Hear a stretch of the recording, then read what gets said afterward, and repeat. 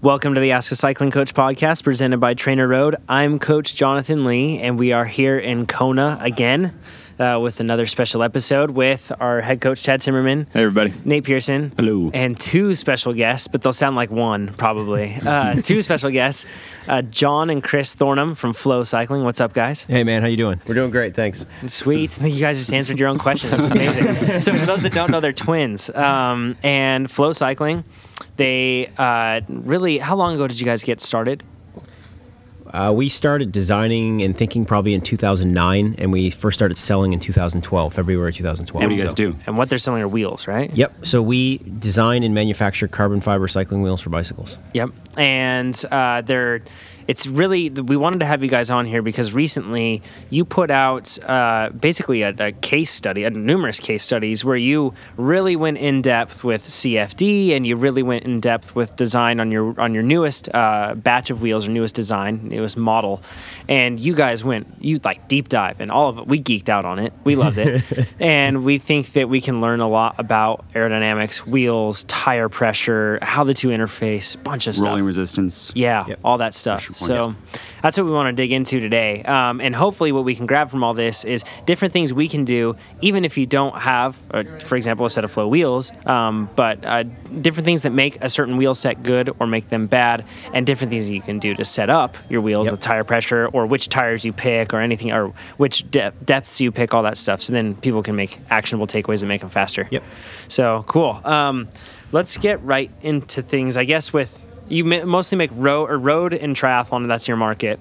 That's our primary market for now, yeah. We have some other stuff that we're working on, but today you can buy road and tri stuff. And the other stuff, tricycles. Is that Tricycles. Yes. Yeah. So I say this a lot, but I don't want to make this a FLO commercial. But one thing that's cool about you guys are you're only direct to users, so you get direct to customers. Yep. So in the cycling industry, if you don't know, that a lot of times a manufacturer will sell something, a distributor will get it, they will mark it up. How much does that mark up a distributor? Typically, it's 40-ish% each time it changes hands. Yeah, so distributor builds something, and it goes to, the manufacturer builds something, goes to distributor, 40% increase, then a bike shop, another 40% increase.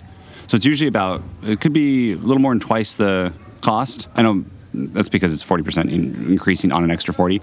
So about twice the cost from what it costs, but you guys don't do that. If you look at a standard retail product, one of the benchmarks is 5x on manufacturing cost is your MSRP. So if you see something that's $3,000, costs about $600 to make. That stings. Yeah. Yeah, it does. So our model, going Yeah. consumer direct, cuts out 2 to 3 of those lines of markup, and you get it to the customer for typically half or a third of the price of what most other people are paying. And bike shops, Interbike, people kind of don't like this approach. No. It's like No, the internet. not at all. Yeah. The evil internet.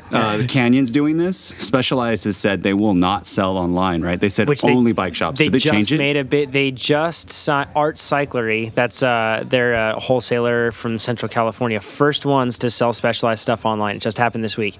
And it was funny, too, because they made noise about it, but they made noise very covertly. I think that Specialized doesn't want them to start advertising that, but first one. It's still first through shoe the to bike drop. shop, though. It's not direct from Specialized. The orders go direct through Specialized. But the bike shop gets the money. Yep. That's how Trek's doing it too now, right? Yep, exactly. Destination credit, yeah. Yeah. Yep. Which is this funny kind of, I guess the bike shop does build it, but now they ship bikes so complete. You just need handlebars on and you're good to go. It's pretty simple. There are very few. I mean, the Venge Vias is an example of a bike that requires a lot of hands-on setup, but that's really it. I'm scared for the bike shop. I think if I owned a bike, okay, side note. Yeah. we're already deviating, but yeah. But if I owned a bike shop, what I would do is I probably wouldn't sell bikes. I would sell all the other stuff, stock that, because a lot of those times you need those quickly. Then I would have a scheduling system for bike maintenance and have that be a key differentiator is say, I'm going to bring my bike in at 1 p.m. and I'm going to have an hour's worth of time and you're going to fix it right then. Because when I go to a bike shop, it's so annoying. I drop it off on Friday and they're like, you get this back next Tuesday. And and you never know until you show up. Right. They should just be appointments, and I try to make my money just on the mechanical side of it. And, there's nothing against bike shops, because I think they still serve a great purpose, but I think that the industry is changing whether they like it or not, and I think that the bike shops that are going to be successful in the future are the ones who take note of the change and adapt to it. I mean, that's the big thing that we see. You get resistance from bike shops in some cases where I mean, we ship tens of thousands of wheels. So if you need service in Texas, and there's a bike shop who's great. Bike shops make big margins on service work.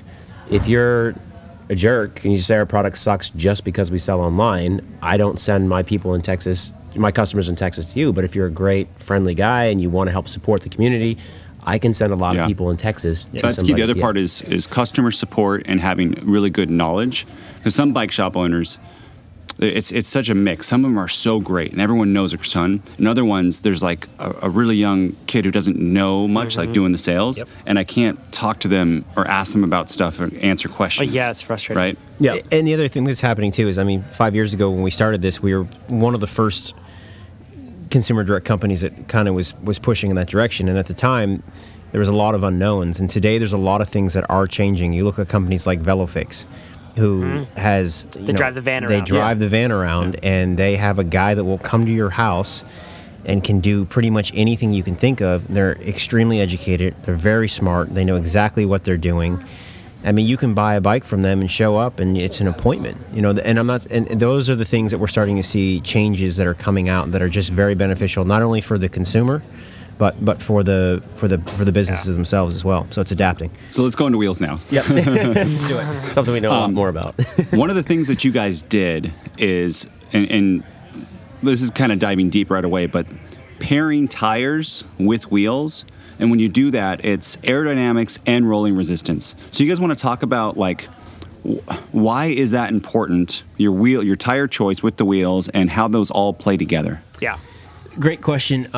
Really? Yeah, it was. Great question. Cool. So if you look, we have to backtrack just a little bit, because if you look at how wheels have sort of traditionally been designed, it's been a very manual process. And what I mean by that is there's no equation to solve for something that's fast aerodynamically. It's just you test it in a wind tunnel and you see what it does.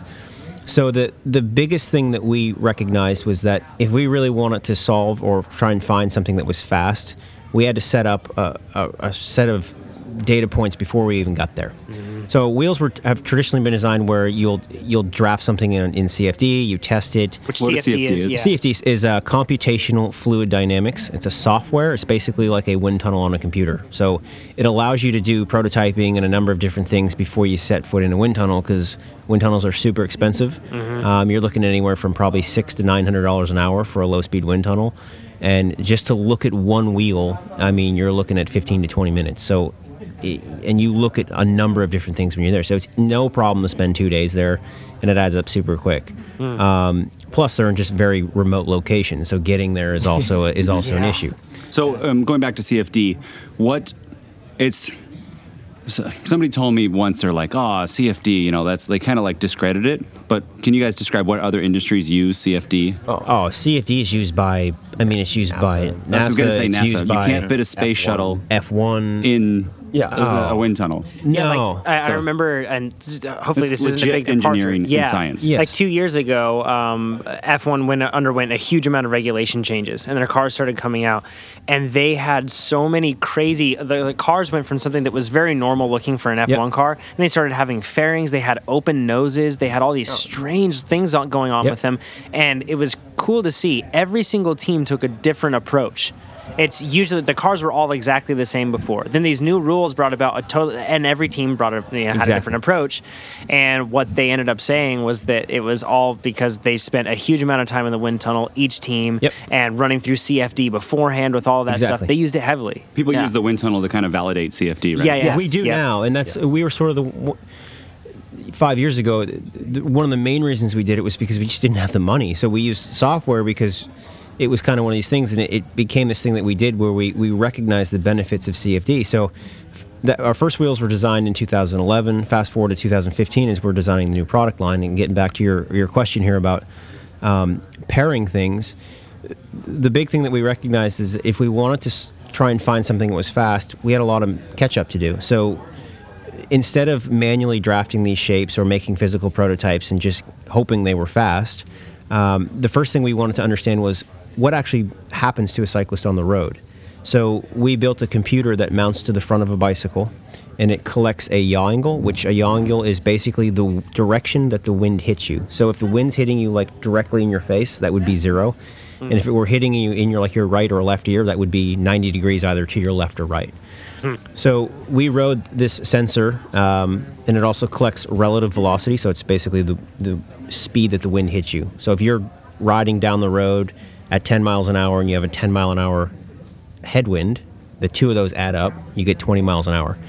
If you're riding down the road and you have a 10 mile an hour tailwind and you're going 10 miles an hour, you're basically doing nothing. So that relative velocity becomes important because we associate that with that yaw angle. Once we gather all that information, we rode it over 4 Ironman courses. We rode it through descents, climbing, drafting, on the coast, in wooded areas, just to see what actually happens. It was 110,000 data points. And we then took that and we made CFD models and CAD models. And to get the most accurate CAD models we could, we used the best tire that we knew at the time, which was a Continental GP 4000 S2. Has a really good. That's what I'm running. That's what we talk about. It's the one to go to. It's a great tire aerodynamically. They've done something with that tire that is just unbelievable. And then the rolling resistance is really good. So when you do anything aerodynamically, there are a million variables. And one of the things we do when we go to a wind tunnel or anything we do with CFD, we're very open about how we test what the protocol is. Because you can change from one tire to another, and you can see drastically different results. So one of the things you have to do when you are designing a product is you have to say, okay, this is my baseline, this is what we're going to use, and then we will design around that. So to your question, because we knew that the GP 4000 S2 was the best tire, we fit it into our CAD models and into the into the models in CFD because we knew it was going to give us an optimal result. So what makes it a good tire? You mentioned that like they've done something incredible. What makes a good tire or makes a tire more efficient or aerodynamically We're talking efficient? about just aerodynamics and rolling resistance. Right Yeah. So Not puncture protection or something or traction. Yeah. There's really, I think there's a few things. It's the overall shape of the tire, so the profiles, the tire's profile. Because they're not just all round. No. Right? Some of them are taller, some of them are wider, some of them are, there's a bunch of varieties, pointier. My belief is it's a combination of that and how that interfaces with the wheel width itself and the tread on the tire. We've seen some pretty specific tread patterns that seem to create an aero advantage. What tread patterns? So the GP 4000S tread pattern seems to do something magic. And if you look at Felt has a tire that they designed that has a similar pattern. It's like the little lines on the side, right? Yeah, it kind of looks like a wave almost. Yeah. And if you look at Felt's tire, I talked to Jim Felt a year or two ago when he was designing his tire. And they modeled theirs off of the leading edge of the Felt, I want to say DA at the time. So there's a similarity between their frame shapes and what they've studied. They've used the same CFD software that we use. And they modeled their tire tread pattern based on that. Interesting. Now, this tire, though, wouldn't be the fastest on every wheel, right? Because what you see a lot of times in magazines or someone will test or a competitor, they'll test their tire, the best tire for their on wheel, and then you go against somebody else, and it's not the optimal tire for that, and it won't perform as well, right? Right. So the one thing that we did notice was that most manufacturers have the most success with the Continental GP 4000 S2. Really? Yeah. Yeah, the Continental tire. We just did a massive tire study at A2. There was 20 tires that we tested, and I think the top 5, right 4 of them are Continental. They have really good tires. A lot of times what you'll see with manufacturers, and this is nothing against the manufacturers, but they'll have tire-wheel combinations. So if they're selling a tire-wheel combination, then it's beneficial for them. They can do a whole bunch of things design-wise, and a lot of times they won't publish the results with other tires. Sometimes they do, and sometimes they don't. So what we've generally seen is that no matter what you test, we have a baseline wheel that we test, which is a Mavic Open Pro with 32 spokes. It's an aero pig. That's the point. Yeah. It really trends very similarly to all of our other wheels, and all of our other wheels, because they're all different. If you look at the external dimensions of our FLO 60 versus our FLO 90, FLO 45, they're different. Which you're talking about the width and the shape of the outside of the rim. If you look at different tires on those, there is one tire that wins on all of them, and it's typically the Continental tires. How much extra drag will you guys, if like, what's the worst tire on yours, and how much extra drag would that have on your, Sure. on your wheels? So we learned this the hard way. The first time we were a brand new wheel company, we went to the wind tunnel. We took 4 tires, and we did not take the Continental GP 4000 S2. We took a Vittoria Open Corsa CX. Open Corsa CX, Which is known to be pretty. That's like a common pick. but it's a great rolling tire. It feels good. People love Vittorias for that reason. And we took maybe a Bontrager, a Michelin tire. We took a handful, 4. And we put the Vittoria tire in, and then we put in the Michelin tire. And at that time, I think there was close to 100 grams of drag difference between those 2 tires. Wow. So if you look now at what we've done with further tire studies on top of that, I'm guessing, and I don't know an exact number, but it's probably over 200 grams of drag just based on your tire. Can you translate that into watts? At a certain time. speed time on a 40K TZ. It's hard to do. There's I know. kind of a rule. If you're pedaling at 250 watts, I think it is. It's 5 watts is 5 seconds. 50 grams. So the way we've always 50 done grams, it, yeah. 50 grams. 50 grams is 5 seconds. One of the things that we've kind of done, and there's a number of different ways to do this, but 100 grams is equivalent to 40 seconds over 40K. 40K, which is the benchmark. Which is kind of a benchmark. And there are other ways to calculate it, but that's a kind of an easy one to remember. So if you're looking at 200 grams, over a 40K, you're looking at 80 seconds. That's a lot. I like to think of it in watts, so 20 watts in that case. Huge. Yeah, Huge. 20. Massive. Everyone on You TrainerRoad. think of it watts? Yeah. Oh, yeah. Company TrainerRoad, really? Amazing, right? Yeah. And if Don't you, know anything about watts, right? Yeah. if you think about that, like, I know for Someone's me, on that tire, right? It's Michelin Pro Race 2? Oh, Is that what it was? For example, Race like 4. Andy Pro Race 4. Potts. I used to always be on that tire. Yeah, me Hold too. up.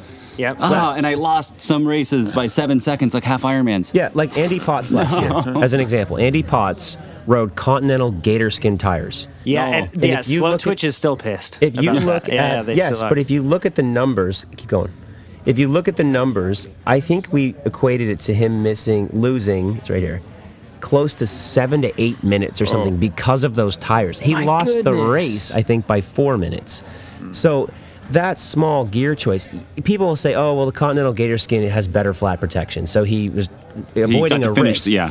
But I mean, He's in it to win it. the Which I got a GP flat on that course 4000 today. S2 has great flat Yeah. protection. It's super fast, and you can put some sealant in there. I mean, yeah, I've throw talked in to throw in some stands or some orange seal. yeah. If it's got a removable core, your tube, you can put it a little bit in there, and you're going to have a tube that should help. It'll And dry that- out eventually. And that doesn't but- change the rolling resistance or anything else substantially? You're going to add some weight, but you're not going to have a huge difference. I mean, not as drastic of difference as saying, well, I got gator to go skin. gator skin Yeah. because I might get a flat, right? Yeah. So the rolling resistance part of it, because that's two. That's the two combinations of it. What is the difference in rolling resistance between like a fast tire like the Continental and a slow tire? And you guys are referring to your site. Where can we, if someone wants to see this Yeah. data, where do they go? So on our blog, there's a 3-part tire study, and there's tags on the side. You can go into aerodynamics, and it's tagged under one of those. But there's graphs, all these 20 different tires that we've worked with. So we did all of the rolling resistance testing with a guy named Tom Anholt, who has a blog, Blather About Bikes. He's a Very well respected. Yeah, Yep. like this dude is a super smart engineer. I call him sometimes and ask him questions, and I probably ask him more questions because he explains things in a way that I'm like, I'm not sure I quite understand. yeah. We're at heaters, and he's Tom. You're way over our head. Yeah, he's very good at explaining things. It's just he's super intelligent, so sometimes he has to slow down. Dumb a it little down bit. for us. But so his work is incredibly good. And just a quick side note on rolling resistance, because you were asking about sealant and certain things like that. So a butyl tube is with a tire is your worst case. A latex tube with a tire is your next best, and tubeless destroys best. is the best. Yeah. Because But by a long like how stretch. much difference between each step? I can give you numbers on the first two. So from butyl to latex, you save 3 to 4 watts per tire. Yes. That's massive. That's what I as a triathlete, I always try to get roadies. I'm like, you know, you're doing an hour-long road race. Why aren't you on latex? And they're like, oh, it loses too much air. No, like you think about 8 watts or something. Like Are latex tubes more sensitive to heat? Yes, latex tubes are notorious for just being incredibly difficult to work with. Like if there's a small hole, they'll find it. Like they'll poke up the side. They're tough to work with. They are more sensitive to heat as well. So, and that means that the temperature or pressure change will happen, right? You If they're have more pressure sensitive to change. heat. There's another study on our blog that discusses the change in pressure in your tires as temperature changes and as elevation changes. We've studied that as well. So it's small, it's minor. One of the big issues you can run into with latex is that if it heats up too much with braking, that they can blow, they can rupture. They're not as robust as a butyl tube. Right. So right now, some of the best stuff you can use is latex because the rolling resistance on a lot of the current tubeless tires just has not caught up with the best rolling resistance tires that are that's tube the thing. tires. There's not a whole lot of options when you look at tubeless tires. We just switched looked over, on our cyclocross bikes. We brought them down here, and I didn't bring mine because I couldn't get mine to seal. But you guys brought them down, and we were looking for 28s at least on the width. We were looking for some tires. They're disc wheels, so it was going to be pretty simple. And we were really limited on what we could pick. Specialized has a couple options. Schwalbe is what we ended up going with, the Schwalbe Pro 1. That was just good rolling available. resistance. And it was available. And it was available. But there aren't many, and that's the thing. It's not that tubeless is worse performing. It's just there's less engineer R&D for tubeless, right? Yep. Okay. So getting back to your question about how many watts are you losing with rolling resistance. So the worst tire that we tested was the Continental Gator Skin, which is what Andy Potts rode last year. Mm-hmm. So if you look at our best tire for rolling resistance alone, it was the Continental GP Supersonic. So that takes 12 watts to roll, 12.4 watts per tire to roll. If you compare that to the Continental Gator Skin in 23 mils, that takes 22.3 watts to roll. Wow. So he 10. effectively lost 19.8 watts. You are an engineer. Over a 4.5 hour. Yeah. Right. Well, I did the math quick. So he let's round up. He lost 20 watts. Do you think he was using latex tubes? Probably not. Probably not. So if he wasn't using latex tubes, he lost, let's give him another 6 watts. So he lost just on his tire selection. This is just for rolling resistance. So we haven't looked at the aero part of it. But if you look at just those numbers, he lost 26 watts for that entire race. By the way, we love you, Andy Potts. Yes. We're glad that you're not Andy, using them. We're just trying to help you, buddy. Yeah, it's that. See, that's the interesting thing. Now, I think that. Yeah, go ahead, Nate. Aerodynamics now on top of that. Yeah. Because the Gator Skin, we just talked about rolling resistance, but the Gator Skin, though, is also worse for aerodynamic. Well, it depends on the wheel really he used, similar though. tread I don't pattern, know right? which wheel does he use. It's actually a really good tire aerodynamically. Oh, it is? We took it, and he and I sort of had a debate if we should even study the Gator Skin. And I'm like, we have to study the Gator Skin. It's like, a really common tire. It's a really common tire, and he's like, okay, so we put it in. It was kind of this joke. We looked at it, and we're like, man, that's a pretty slick tire for the Gator Skin. So it's actually aerodynamically, it's not bad. But when you stack it's really, really poor rolling resistance on, it just drops it right to the bottom when you in combine terms of overall performance. Yeah, so, and the saying is that rolling resistance can make up for a lot of aero sins. So basically, if your aero isn't that great with a tire, if it has really good rolling resistance, it can move a tire way up. So if you look at the combined effect of the aerodynamics and the rolling resistance, that tire loses. He's referencing the study I'm right referencing now. my phone. So it's almost 4 minutes per tire that you're losing. So this is that number I was talking about. On an Ironman? Over an Ironman. So he's losing about 7.5 minutes. He lost 7.5 minutes using that tire on the race. There's Gonna something. yell at pros tomorrow at the bike check-in. What are you doing? There's Maybe something quicker to stop, change your tires, and then keep going. Right? On the course. Yeah. There's something else I think I should mention about rolling resistance because it's really new. It's something that we're currently studying ourselves, and there's another guy who's sort of leading this. Two people. Josh Portner is a guy that owns a company now called Silka. He was the head technical director for Zip for a number of years. After they were acquired by SRAM, he was there for a while, and then he went off and bought his own company called Silka, and he is super smart. He's as smart as they get. Yeah, he is. A great guy. And Silka's a pump company, so they have been looking a lot at tire pressure and how does tire pressure affect the ride, not only from a compliance standpoint. So they've done some really cool studies where changing your pressure in your tire, you can actually get more compliance out of a bike than going from like a race bike, like a high mod race bike, to like a Roubaix. So if you look at like the you're just way more squish in the tire. So you can effectively get a lot of that. One of the other things that they've also looked at is how does rolling resistance change as you change tire pressure. Yeah, that's important. This is something that it's called. They're using a term which Josh coined is impedance, which is actually a really interesting thing. So if you look at the guys that do the hour pursuit record, and if you go to those tracks, those velodromes, the surface of that floor is almost perfect. There's like nothing wrong with it. It's so super smooth that it's not like a pitted surface that you would have on asphalt. Yeah. It's very, very flat, very very perfect. Like there are guys that are down there like hand sanding this thing. It's super smooth.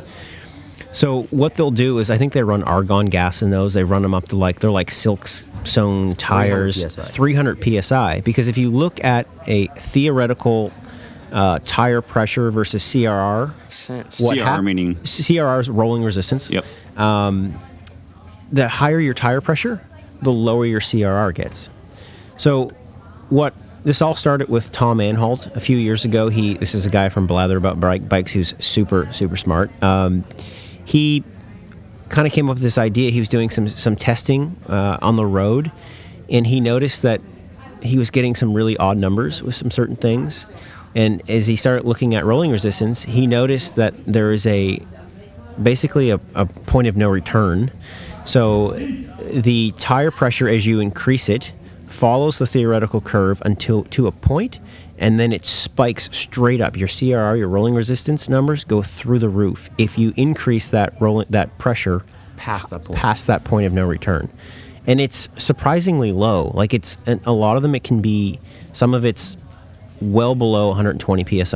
Which was for a long time kind of the norm. It's kind of I always did it for 120. Like when I was traveling every race, 120, 120, 120. Yep. Then I read that and I was like, I've been screwing myself. And it's the handling's worse too. Yeah. Something interesting that you brought up there. So like a velodrome is not a surface that the majority of us ride on, right? And, and even if you do ride a velodrome, chances are you don't just exclusively ride track. Now in that case, it's a perfectly smooth surface. So they run a lot of pressure because that tire isn't rolling over bumps or deforming into that. Now, but it seems like we're really starting to just figure out the fact that if that ground is uneven, which asphalt's totally uneven, constantly, you're going over small bumps and everything else, that it actually may be faster. The reason that lower pressure might be faster is that because the tire is able to deform over that without transferring your forward momentum into upper momentum? Yes. Okay. So basically, he already explained it. I don't have to say anything. It's just my own podcast. Yeah. But if you take the road and you look at those little tiny bumps in the asphalt as mountains, right? You have to go up and down every mountain. So if you have this really stiff, tire that's super high, overinflated, you're kind of bouncing up and down over those little mountains, and all of that up and down motion takes energy.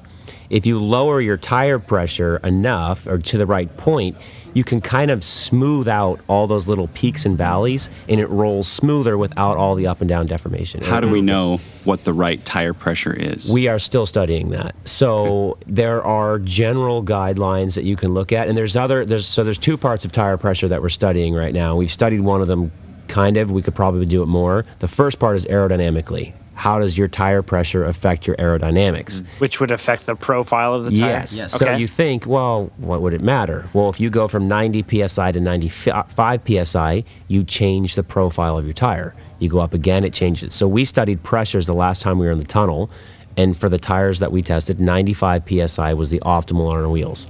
If you go up to 105 PSI, you can be losing time again. Now, you also have to look at your rolling resistance and how much you weigh.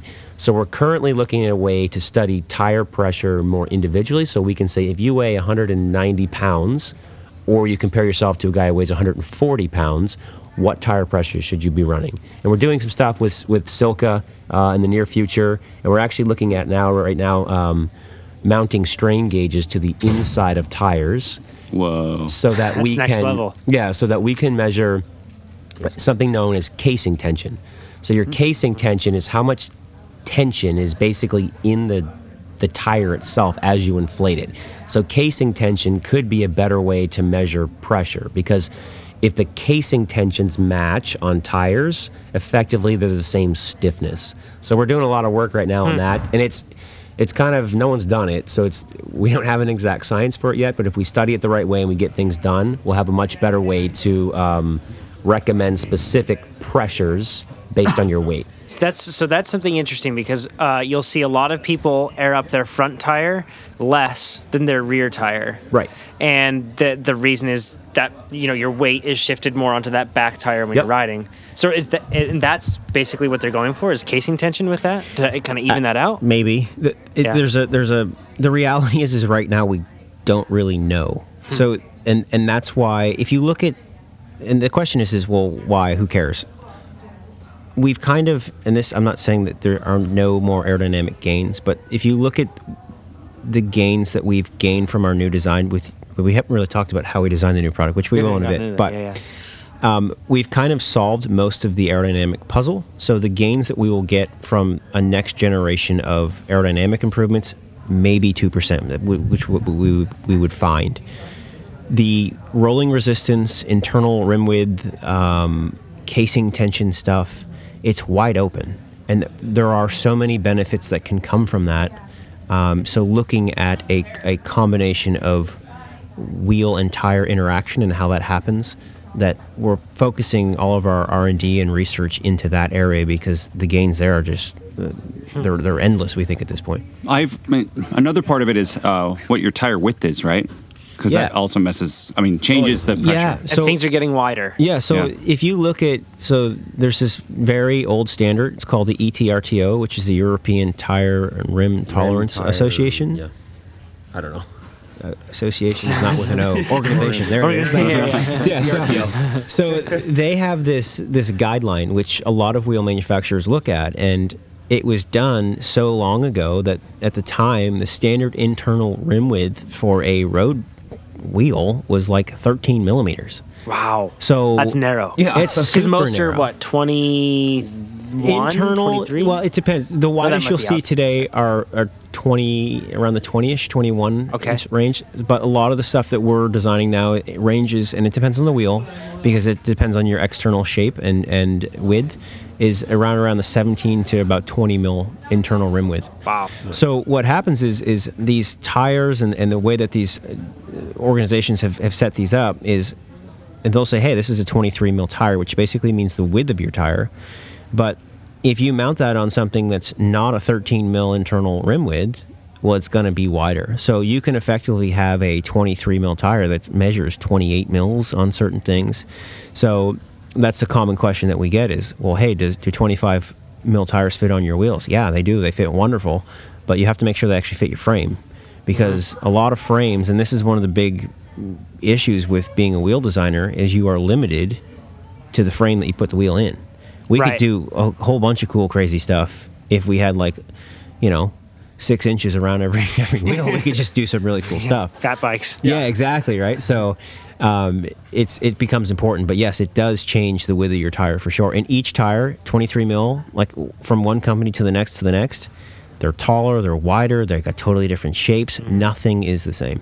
So what I'm doing right now is, and I hope you guys are going to say this is good, but on my 23 mil Continental 4000S GP 4000S. Yeah. It's a long name. It is. I'm running 95 PSI. Yep. So aerodynamically, we found that to be the fastest, 95 PSI. Now for your weight, is that optimal for rolling resistance? Right now, we don't know, but we know you're getting the most aero benefit. Okay, and I think I saw Tom Arnault. This is for maybe a little bit lighter guy. So I'm close. He said a 170. That was also good. It was like right in that that area of being really good. We have a tire pressure guide on our site, and it basically gives you some guidelines right now. Mm-hmm. Is it perfect yet? No, but the number one thing we try to prove with that is 120 PSI is typically not where you're going to be, because people it was this standard forever, and it's like, oh, the sidewall says 120, so I go to 120, and that's the best, right? And the answer is no. And here's the other thing you have to think about. If you think about what we were saying with this new stuff that we're studying, which is impedance, and that Josh Portman and those guys are looking at, the rolling resistance as you're in the lower PSI range has a very sort of flat, decreasing shape. But as soon as you hit that point of no return, he's talking about the curve. The curve, that it's almost like straight up. So you are much better to be underinflated slightly Than to be overinflated. overinflated. And handling's better, which we Yeah. haven't even Yeah. got to yet. That's one thing that I wanted to touch on when you're talking about widths. So, as people know on this podcast, I coach high school mountain bikers, and this kid just got a new bike. He's super stoked, and his brother is like a downhill bro, right? Yeah. Like big time bro. So his brother's like, "Don't be an XC weenie," because he got an XC bike, which is a light travel bike, and like XC's it's- cool. Yeah, it's cool. he's missing the boat, but he was like, "You need to get gnarly tires." So he has 2.6-inch width tires. Yep. So that's super wide for those that don't know. Yeah. That's nearly plus size. You're right on the edge, right? And if that guy just catches a breath of wind to the side, his tires rub on his frame. It's just really bad. But the worst part is he's using, it's a slightly older bike. The rim width is super narrow. Yeah. So he's got these really wide tires on, and they're just bulging out of those rims. And essentially, what he's got a really domed tire, right? Like it's kind of like tall, and it's pointed on the top. Yep. So even though he thinks that he's getting great traction because he has this super wide tire, he's actually not getting a solid footprint. That actual contact patch is pretty slow or pretty small, which. You want to ride that balance for handling and obviously efficiency. Yep. You don't want to have too big of a contact patch, but at the same time, you have to have some. Now, with a wider tire, technically, if you took one tire, wider rim, I should say, if you had the same tire and go to a wider rim, that should broaden out and make the tire less pointy. Is that better for handling or resistance? Anything else? So like it's typically you'll see wider tires have better rolling resistance. that? Okay. Okay, so if you look at force and pressure, if you have a wider wheel, that widens the tire. So what happens, your contact patch is a combination, if you look at force equals pressure over area, right? So as you press down on if you go to skinny wheel and you inflate a tire and you press down on it, if you cover it in ink and make a mark Stamp. on the contact patch, which We we actually did did in a this. blog article. So if you make an ink mark of what the contact patch is on a skinny wheel, it makes a long and skinny contact patch. Okay, so science says that the area of that contact patch should remain the same if the pressure is the same. Okay. Okay, so if you widen your wheel, you widen the tire, and you make a contact patch again with ink, what happens is the contact patch gets wider, but because the area has to stay the same, it also has to get shorter. So when you have rolling resistance, basically is the energy required to overcome the deformation of the tire and to actually move the tire forward. So if you look at a tire that has a wheel with a tire on it and it's on the ground with weight, the bottom of that is actually flat because it's deformed on the pavement. So as you roll that tire forward, you have to basically roll through a flat section. And that causes resistance because there's a moment that's created at the front of that contact patch. So the shorter that you can make that contact patch, the less moment that you get, and it makes it easier to roll. Now that's a very nerdy explanation Yeah. of how it That happens. was a great Pretty well. explanation. But Cold though. yeah. that's how it works. And if there's an article on our blog, if you look at it, we have all of the arrows and everything pointing to explain it. But that's why wider equals typically a lower rolling resistance. And a quick visual for that is like if you think of a beach ball, they roll pretty well. But if you have like a cardboard box, it doesn't roll so well, like a 2x4. You can like roll a 2x4 if you like pick it up, but it's not easy. It's much more challenging. So the shorter that contact patch, you're getting closer to a beach ball as opposed to a box. Makes sense. So there's probably a lot of people listening to this going, I just want to ride my bike. So I hope you guys figure this out and you can just say, from your weight and your flow wheel and your tire, do this. Yeah, and then that'd be they ideal. save their 15 watts and they go ride. So Yep. let's now move on to handling. Yeah. So handling, there's a few aspects. One is, especially here in Kona, is aerodynamics and the wind from the side and where the pressure is and how that works. Yeah. And two is the stiffness of the wheel, right? And how does that play in? Yeah. Let's first talk about aerodynamics and like some people say a disc wheel will push you around more. Yep. And some people, I think it's more the front wheel and having a really deep front wheel. That's where it gets scary Yep. for me. So let's talk about that. So this is what we talked about the other night. So we'll go with this. So If you look at the two wheels on a bike, you've got your front wheel and your back wheel. Now, the main difference between the front wheel and the back wheel, if you look at it from a mechanical standpoint, is that the front wheel has a steering axis, which is your handlebars, and the rear wheel is fixed in the frame. Okay?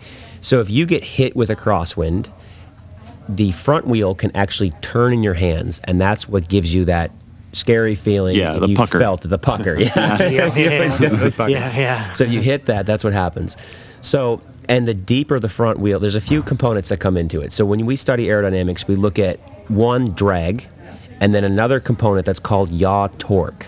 So yaw torque is how much torque or turning force is created by wind on a front wheel. Because a front wheel has two leading edges. You have your tire, and then if you go to the back half of the wheel, the wind is actually touching the inside diameter of the rim as well. What? Explain leading edge. Yeah, so a leading edge is basically what the wind sees. So it sees the tire, and then it sees the inside of the back half of the wheel.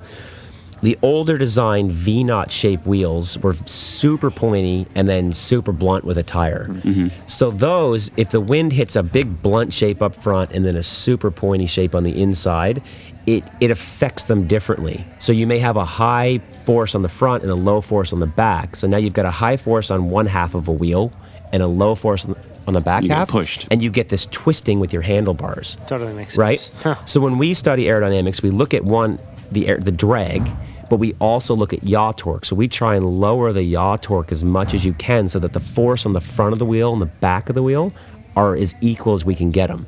So you still get moved by wind, but you don't get that jarring pucker feeling, right? Right. You get pushed. Not twisted. So twisted. So if we look at stability, you get that's one component of stability. But you also have to look at your relationship of your front wheel and your back wheel. Okay, so people think deep is always bad, but because the rear wheel does not have a steering axis, it doesn't really affect your handling as much as a front wheel. That's something that Kona, like, discs are outlawed, but Yeah. I think they'd be fine with the disc, because really Right. that front wheel, Right. like, And here's the point that leads up to is, if you look at a bike from the side, and this is going to get engineering, but bear with me for a second. it wasn't before? Yeah. No, people like that. They like this. Yeah. So if you think of, let's start with center of mass. So the center of mass is basically where the center of your entire, whatever you're weighing, comes to a point. So for a human body, it's around your belly button, right? So on a bike, if you look at wind hitting a bike from the side, there is a center of pressure. So if you take all of the force of wind hitting a bike from the side and you had to pick one pinpoint where that was effectively pushing on the bike, that's called your center of pressure. Now, if you have a really deep rear wheel and a shallow front wheel, you have more surface area at the back half of the bike. So what that does is it moves your center of pressure towards the back of the bike and away from your front wheel, which is the wheel that causes a lot of the scary pucker feeling. So it could actually help to have Yes. more surface area in the back. So the deeper your rear wheel is, the more your center of pressure moves backwards, which increases your stability. So if Ironman really wanted to make a change to make things more safer, let's say, because Yep. that's the intent with no disc wheels, right? Is Sure. to make things more safe. Should they be instead limiting the depth of the front wheel? They could have a ratio, I guess. You know, Okay. we don't know exactly the number of how much does, if you go from a 60-60 to a 60-90, how much does that improve your stability? That's super hard to measure. So I don't have an exact term. But I definitely know you would not want to go with a training wheel on the back and a 90 on the front. That would be like it could be Yeah. Bad mix. And there are different types of crosswind. So the study that we did, actually, let me just talk about how we studied Sure. design. Yeah. Because we're talking about a lot, so let's just go over this. So we spoke earlier about how we collected all these data points. And in those data points, we looked at the yaw angle, which I said earlier was the direction that the wind hits you. Our first wheels were designed on the concept that you spend 80% of your time between 10 and 20 degrees of yaw, and the other 20% is spent who knows where. What we realized, though, is that 80% of your time is actually spent between 0 and 10 degrees, and about 50% of your time is spent between 1 and 5. So it's very front-loaded. Knowing that, we are now able to say, okay, how do we design a wheel to be fast in that area? So fast for the majority of the time, because that's something that Yeah. it's like buying a gigantic like a motorhome for the one vacation you'll have each Yeah. year, right? Yeah. Like why Exactly. would you do that? Yeah. Right? Design it for the majority of the time. So Exactly. Cool. So, and this is exactly why we said earlier that we wanted to understand what was actually happening on the road, because if we knew that, then we could design a product that was fast for pretty much everybody. The other thing that we realized was that really no matter what the relative velocity was, yes, as you go faster, you do make those yaw angles a little shallower, a little lower, but it's not by what we originally thought. We felt like if you were, over 20 some miles an hour, you should be on a front 90, because it doesn't matter that much at all.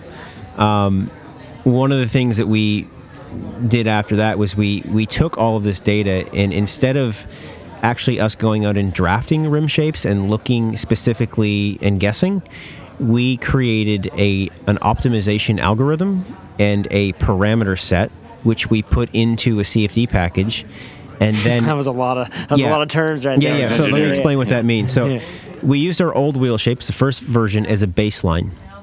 Now the optimization algorithm is smart. So what it does is it says, hey, I'm going to draft a shape by myself, and I'm going to then compare that to the baseline wheel. Okay. If the baseline wheel is faster, then I'll scrap this one I just drafted and I'll draft a new one. Well, it does that until it basically finds one that's faster, and then that becomes the new baseline. So what you can do with that, because you can't basically write an equation for something that's fast, is you iterate over hundreds of rim shapes until this thing basically solves and can't find something faster. And it does it actually pretty quickly. Sounds like machine learning. It is machine learning. Quickly is a relative term. Well, and it quickly is relative, because let's think about how this works. So our first wheels were designed in computational fluid dynamics software on a computer that had a single core processor, which at the time was pretty quick. It took 28 days running 24/7 to compute 2 different rim shapes. Oh, wow. Comparing 2 different rim shapes for 2 different models. So a very long time. The newest wheels that we have produced, if we use that same computer, it would have taken 4.5 years on that same computer to compute the data that we did. So that the amount of computer processing that's been done on this new design is through the roof. So we actually used a supercomputer, which was a 32-core cluster that sits in a data farm up in Detroit, which is where the computational fluid dynamics company we use. They have this massive supercomputer. So it ran for 1,000 hours, basically almost, what is that? 1,000 hours is... Well, it took 2 or 3 months to Yeah, run 2 to 3 months to run it.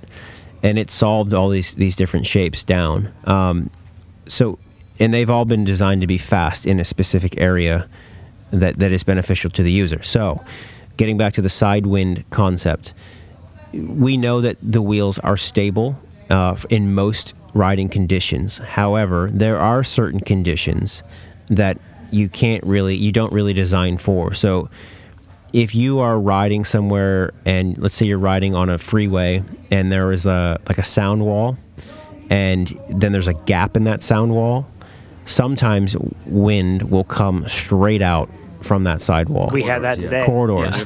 Yeah, And- got hit with some hard crosswinds. And that is something that you see very commonly here in Kona, in Hawaii, is that you get these corridors, and I don't care what you're on, those are scary. Yeah. And I believe that is the largest reason why a disc is outlawed, because you're not really looking at anything that's twisting the front wheel or doing anything like that. It just becomes, you're a kite. Yeah. Right? Yep. And the deep section on the rear, it literally pushes you. You're riding behind somebody, you'll see them move 2 or 3 feet. Yep. So that's why I believe they're outlawed here. Okay, that makes sense. I've got a quick question on rim profiles or different types of rims and how that could affect things. So today, Chad is on a bike with disc wheels, right? So there's no brake track. Disc brake wheels. Disc brake wheels. Yep. Yes, I should clarify. Good call. So he's on disc brake wheels. There's no brake track because he doesn't have a rim brake. He has disc brakes in a totally different location. So his rim looks a lot more like just a standard U than mine did on my road bike, which has a rim brake, right? Not disc brake. So it's got a brake track around the top. It's basically got a flat area. Then it kind of bulges out a bit I've got Zip 30 wheels on there, so just aluminum. They're so heavy, but those things come down. It kind of bulges out a bit. I was in Chad's shadow in terms of the wind, right? Because I was right next to him. He was taking more of the wind, and I was getting blown just the same, if not more, than Chad.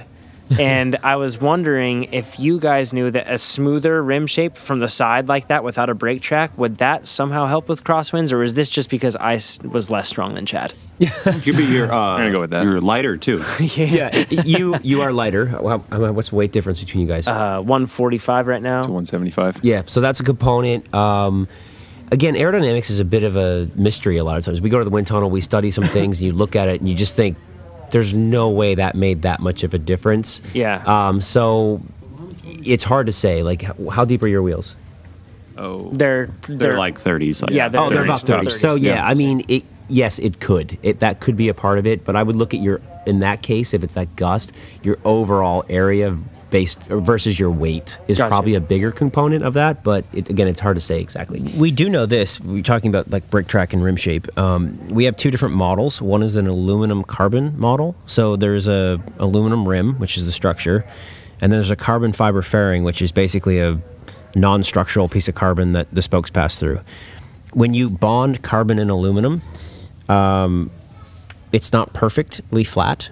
And there's sort of the way our rims are designed is there's a very small 0.5 millimeter gap that the carbon fiber sits under. So there's a basically a step in an aluminum up to the brake track of 0.5 millimeters. We always wondered what that would do if you compared it to like another wheel that had a smooth brake track. And our first version of wheels did not have a carbon clincher line. Well, this time around we designed a full carbon clincher line, and they're the exact same rim shapes, with the exception of that 0.5 millimeter jump.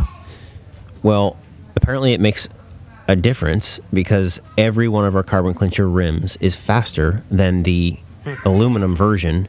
And the only thing that makes any sense, and there are some other differences, I'm not saying that spokes come through at different places, but I really believe that it's that jump in the brake track, because you're really trying to control air as it comes off the tire, goes around the tire, and you want it to attach to the rim as long as possible. And I think that area changes it. One little step. One little step. And the only wheel that, and we get this question a million times, so I'm just going to say it here because it's a good question, but our carbon clincher disc and our aluminum disc, if you look at them, the carbon clincher disc is a little bit slower. So everyone always says, well, why is that one slower than if the other ones are all faster? Well, when you make a carbon clincher disc, you actually make it in two pieces. So the construction method is the exact same as the aluminum one. There's that little ledge. So then they say, okay, well, if it's the same construction method, well, why is the carbon one faster? Every wheel that you test is going to be a little bit different than every other wheel. They come out of the mold differences. The tolerances are slightly different. So I think that the answer is if we tested 10 of each and you average them, they'd be pretty much identical. So we basically say that our two disc wheels are the same speed. Let's move on to the thing that everyone cares about the most is the weight, right? What people do, a lot of times I think how people, for many years, they just look at the claimed weight on the website, they buy the lightest, they move forward. Yeah. So, and a lot of times it won't be that many grams. Actually, we were just talking about it today for cross wheels. Trying to decide which kind of fancy cross wheel should we get. So how much, so we talked about these other things, how much does weight play into it? And how much does it a type of riding if you're a crit racer versus like triathlete, you're not spinning up those wheels a lot, right? They're just rolling. Crit racer, you might be going You're in accelerating and out, them constantly. Or mountain biking. Yep. Or cross racing. And how important, this is a multi-part question, how important then is like, so if it's 100 grams or something, should I be buying still towards the aerodynamics and the rim shape rather than just trying to save 100 grams? Yep. All right. It's a great question. And we get this all the time. Yes, I got two. Two good questions. You're on a No roll. more. Just two of them. No more than that. Done for the year, guys. You're done for the year. year. So I think one of the first things that people see with weight is they see the number, right? So 100 is a big number relatively, and they think, well, 100 grams is a huge amount of weight, so it's got to be... Roughly a quarter of a pound. Yes, so but really it's a quarter of a pound, and a good thing I like to use is an empty water bottle that you put on your bike is somewhere between 80 and 100 grams. So if you go on a bike ride, you're going to fill that with water, and it becomes, if it's a a liter or half a liter, you're adding 500 grams there, right, for half a liter. So the number 100 or 80, whatever it is really not that big. If you're a 100K rider, which is a big rider, you weigh 100,000 grams. So the difference between that and 100, it's super small, right? So we did a few studies, of course, because we always do studies. We looked at comparing weight versus aerodynamics because our first line of wheels were heavier. Our new line is lighter, as light as or lighter than the competition, which we got it all now. But if you look at, we created a hypothetically light set of wheels. I think it was about 1,100 grams, and we modeled it off of a Mavic Open Pro, which is the Aero Pig. So this is like only weight with really no aero benefit. And then we compared that to a series of our wheels, but I'll use the best case. So we had our, if you will, our heaviest set, which was a 90 on the front and a disc on the back, but also at the time it was our most aero set. So what we did, we used Ryan Cooper from Best Bike Split, who's the math genius that most people in this industry know about. The guy's got the best models in the industry. He's awesome. So we gave the data to him and said, you run it, because we're the ones who are creating this. Create the data, tell us what we get back. So we ran those several wheels over a series of Ironman courses, and then we tried to make our wheels lose. We wanted to see what it would take to make our wheels lose the aero versus weight game. So if you take, we started with Ironman Florida, flat.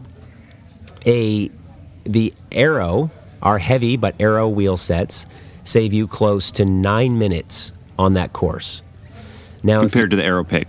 Compared to a standard Mavic Open Pro, that's The Aero Pig. Yeah, Aero Pig. The Aero Pig. Yeah. Now, if you take the lightweight, hypothetically lightweight Aero Pig, which was close to... No, not Aero Pig, just...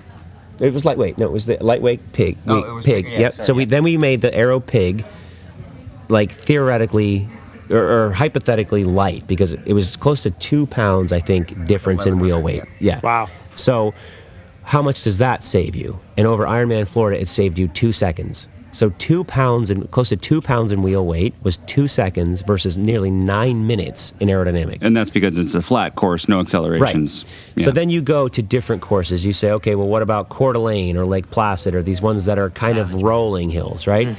And even there, the difference in time was minutes better for aerodynamics, even though you were heavier. The only place we could make it lose was on the Tour, the climb of the Tour, the Alpe d'Huez. So if you're basically climbing, I think it's 3,000 feet straight up over 9-ish miles. It's 9.2, I think, something like that. Yeah, yep. Then we lost by a few seconds. It's like 3 seconds. Yeah, or maybe it was a little bit more than that, but we lost by a handful of seconds. But if there was any course before or after that, which was flatter, you basically won again. So unless you're climbing, and no course in triathlon has anywhere near that climbing. I think the worst course is Savage Man, and we still won there. So But that's against a bad aerodynamic wheel. Yeah. I think there's that guy on Slow Twitch who goes, aero and light is right. Right. So Right. now we are aero and light because Yeah. we have a carbon culture line. Right. So it's and we actually studied that years ago. But it's so the point though is if you're sorry I'm interrupting you, but if you're close on weight, go on the Always for go. aero. for triathlon. But what about for like crit riding Yep. or So road racing? That's a great. So this is same, your yeah. third good question. So Tom Anhalt did a study on that, and I always reference this because he did such a great job. So he raced crits, and if you look at, I think his study was close to 400 grams different on rim weight in accelerating in crits. So if you look at the difference between aerodynamic, he took everything into consideration, but we'll use aerodynamics and weight in accelerating. The forces required to overcome the difference in weight versus aerodynamics was nearly 50-1 in favor of aerodynamics. Wow. So Even on a crit. even in a crit, in your Wow. accelerations. Do you your think quick- mountain biking would be the same way? Yep. Yeah. Yeah, Although- interesting. Yeah, but then mountain biking again, though you're in a slower speed. and you also have tires that So are we'll knobby talk to and Ryan deal about there. this. Yeah. Yeah. Yeah. So we're going to interview the best bike split, Ryan Cooper, too. That's so interesting. Yeah, really interesting stuff. Yeah. And here's the deal. I think that now I wonder, because I've put on the first set of like actual wheels that I got, they were Easton Ascent 2s. They were used, and I got them purely because it said it was like or 1,200 grams, right? Yeah. Light wheels is like, I am going to be so fast. Watch out, Strava. Back in the day when I first started, and they felt fast. That's what it is. And that's the thing. There's like this feeling, and I wonder how much of that is psychological. That's exactly what I was thinking. Is you put on light wheels and they feel quicker, and you're like, I'm going to go so fast, and that's why people do light wheels. But the science part of it, the physics backs up aero benefit. There's a number. I'm trying to remember the exact number, and don't quote me on this number, but when Silca was doing their study on tire pressure and how that affected basically the compliance of a frame. So somebody's on let's say a Roubaix, which is supposed to be a soft, comfortable riding bike, and then you put them on like a Super 6 Evo high mod, which is supposed to be a stiff bike. And it is. Yep, got one. I think the difference in the stiffness of those frames is less than what the human can actually perceive as different. And I think that perception number is like 10% different or whatever it is. But when they're told they're on a soft bike. But what your brain tells you is that, oh, this is so much softer. This is so much more compliant. Yeah. The same thing happens. We actually talked about this the other night. We were out at the group of us were talking, and the question came up with, how many spokes should I put in my wheel? And we get that question all the time because we have two wheel builds. We have a Clydesdale build and we have a standard build. So there's guys that are sort of on the edge. Our standard build wheel is rated up to 198 pounds. Well, the reason we have a higher rated wheel is because not just because we're worried about a wheel breaking. I mean, wheels don't really. A lot of people think that if they go over 5 pounds, their wheel's going to catastrophically explode. That doesn't happen. It's just wears a little slower. But the main reason that we do it is because it's built better for somebody. And one of the main things you look at is power transfer, right? If you're a big, strong guy and you start putting a lot of watts into a wheel, you're going to overflex it. As you start overflexing a wheel, you're losing power transfer. Oh, yes, a wheel is supposed to flex. If you look at a wheel that's been engaged at a very slow, high-speed Camry, you see the hub start to move first, the spokes pick up, and it's actually really neat to watch. But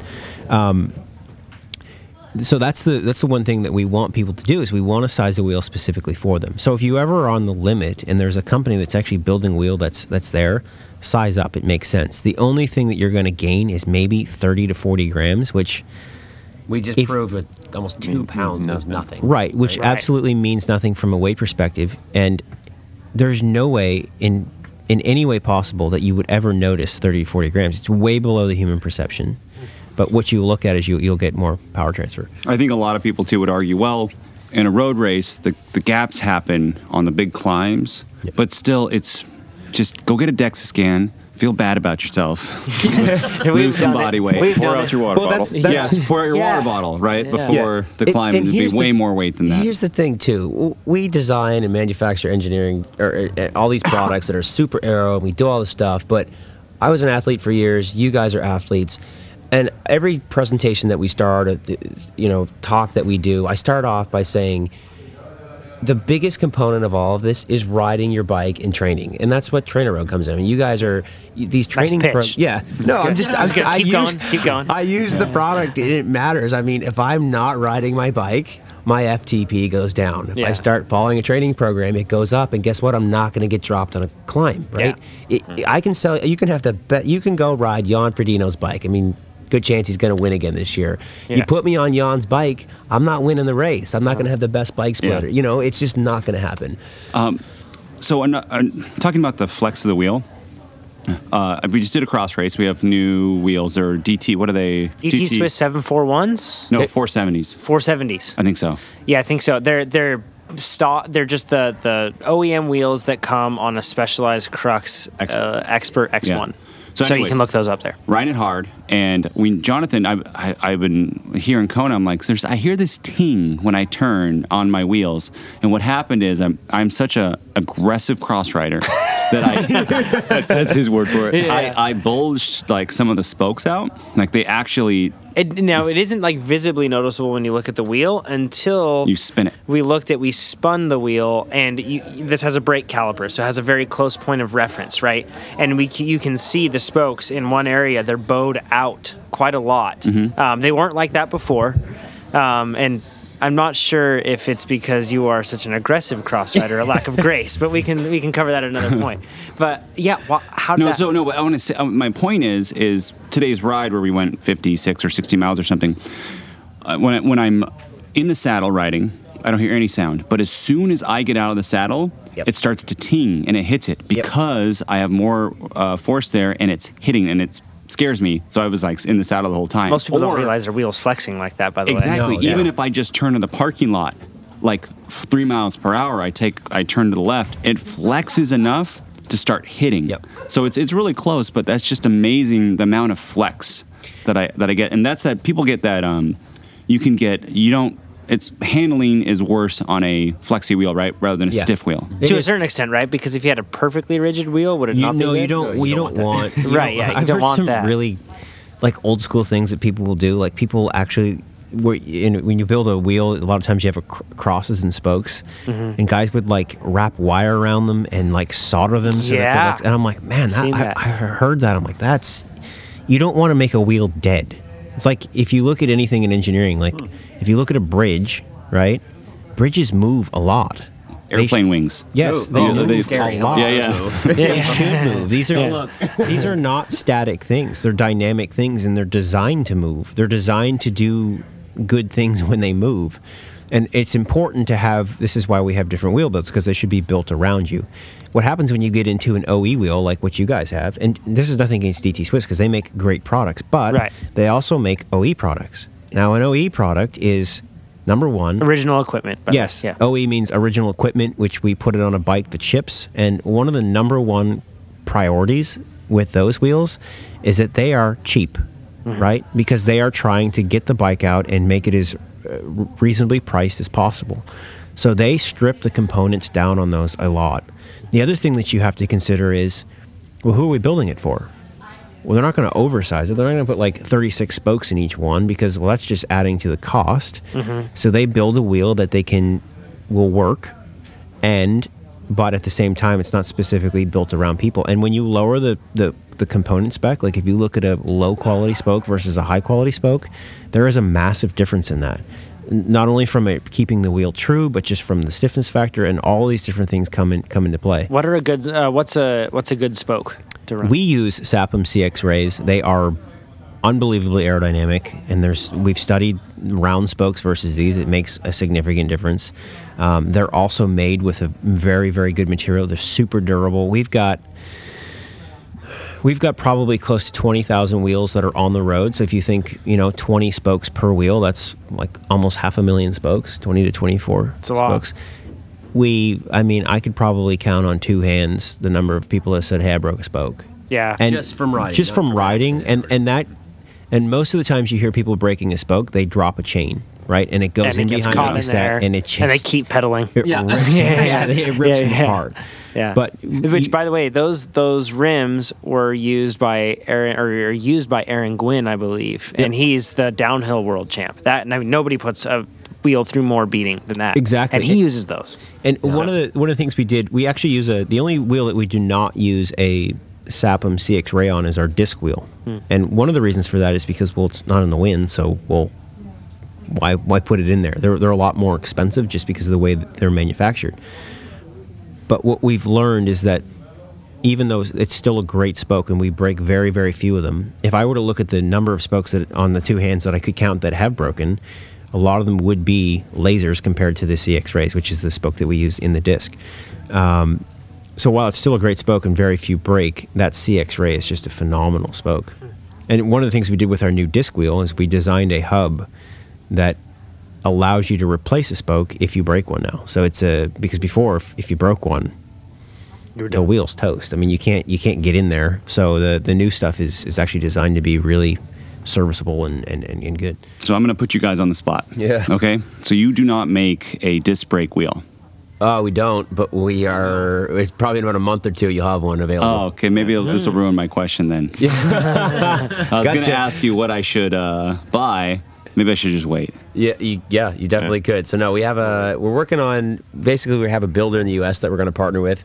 Right now, everything is manufactured in 4 factories overseas. We have a central build location in Taiwan, all hand built. Those guys have been doing this for years. They're The best carbon comes out of Taiwan. Yeah, the best, up to 95% of all the carbon fiber in the industry comes out of Taiwan. There's a big difference between Taiwan and China, and people don't get that. But when you're in the industry, like you've pretty much got to be in Taiwan. My Specialized bike says made in Taiwan, or made in I know Taiwan, the or assembled in factory. Taiwan. Yeah. So, and it's a good factory. But long story short, we've partnered with a guy in the U.S. to build. He's a really great builder because we have such a low request for that stuff right now. When you're talking about builder, just to be clear, you're not talking about laying up the carbon for the wheels. You're talking about assembling, lacing the hub. The hub spokes into a rim. So we'll send him a stock of rims, track hubs, disc brake hubs, and spokes. And when we get those orders, we'll send them to him. He'll hand build the wheel there and then ship to the customer. So what kind of rim would I, like a 30 carbon clincher? We do not have a 30 carbon clincher. We only have the aluminum version of that. So for cross right now, it's probably our best option. We will have, you can do all the carbon stuff as well. The specs on that, though, we're just finalizing before we can kind of make recommendations. And your wheel builder, the one thing that you can say about building wheels is you got to have a good wheel builder. We can sell rims and parts all day, but if the guy lacing it together, I don't know if you guys have ever built a wheel, but No. It's a mess. It's At crazy. least it was a mess when I tried it. We started this company, and our original thought was we'll build them all in our garage. And then I bought a book and read the whole thing and tried to build a wheel, and it took me like 4 hours. And I said, I'm never doing this again. So we hired the best guys in the industry to do it, and the guys that we're partnering with are arguably the best in the U.S. at doing it, and they'll do it right. So one thing that I see and we'll wrap this one up quick, but one thing that I see is a lot of cyclocross riders. I don't know what wheel I should get. So a lot of guys, for example, are running. They're sponsored by Zip, right, or SRAM. Yep. And they're running 303s or 404s. So they're running deep section wheels on a cross bike, and their average speed on a lot of those courses is pretty low, right? So they may not be gaining, quite the aerodynamic advantage. Is a deeper section wheel? And I guess let's just speak from your perspective. So is it more torsionally rigid because there's more material in the shape or to create the rim, or is that not necessarily the case? Because if you look at it, it looks like a more broad, thick, burly structure. But So there's a few things that you start looking at when you look at a wheel. There's the angle that the spokes actually take to connect to the rim. So if you look at the hub itself, a standard hub spacing on a rear wheel is I think for cross is 135. And it's now 142. And this is we're looking at this stuff, and it's like there's a million different things for so many standards. Mountain biking's fun. Yeah, it's fun. Yeah. But basically, one of the things you do is you look at the hub flange, so how far that is from the center of the hub, and then you basically have a connection point up at the top where it connects to the rim. So the deeper that rim is, the steeper that angle is. So it basically makes a wheel that it doesn't have as much stiffness because you've got your hinge point is different. The other thing that you run into is when you look at a rim that's deep, especially a carbon clincher rim where the spokes connect to the bottom, you have basically a leaf spring that occurs from where the spokes connect up to the top where the tire connects. So where the spokes connect, there's a very sort of, it's not thick, but it's a reinforced area so that you can connect the spoke. And then the carbon fiber that goes from that area up to the brake track is super thin wall carbon fiber. So that's why the deeper the rim is, typically it feels softer or more compliant, because that as you ride, that thin wall compresses like a spring. So it does not necessarily mean that your rim is going to be stiffer because it's deeper. It really depends on the layup. It depends on how they've made it, the thickness of it. We try to make the wheels evenly stiff. We don't want a front wheel or a shallow wheel. It's different, and we've studied the stiffness of our wheels both horizontally and radially, and they're all pretty much the same. So it doesn't really change much as you get into a deeper wheel. Interesting. Cool. Well, thank you guys. We went deep. Awesome. Yeah. Thanks. We went You guys so are deep. super smart. Yeah. Yeah. I feel like this is probably the deepest dive that we've done on the podcast. We have Ryan Cooper, really. Yeah. Ryan's blow us next. away. Yeah, we're Yeah. So thanks for joining us, guys. To find out more about Flow Cycling, they can go to flowcycling.com. FLO cycling.com. And that's where your blog is too with this data. Blog, store, link, all of our stuff's there. On there. Sweet, guys. Well, thanks. Enjoy thanks. talking. Yeah, thanks so much. Yeah, thanks Thank for you. having us, We'll chat guys. We next appreciate time. it. Bye-bye, everyone. Bye-bye.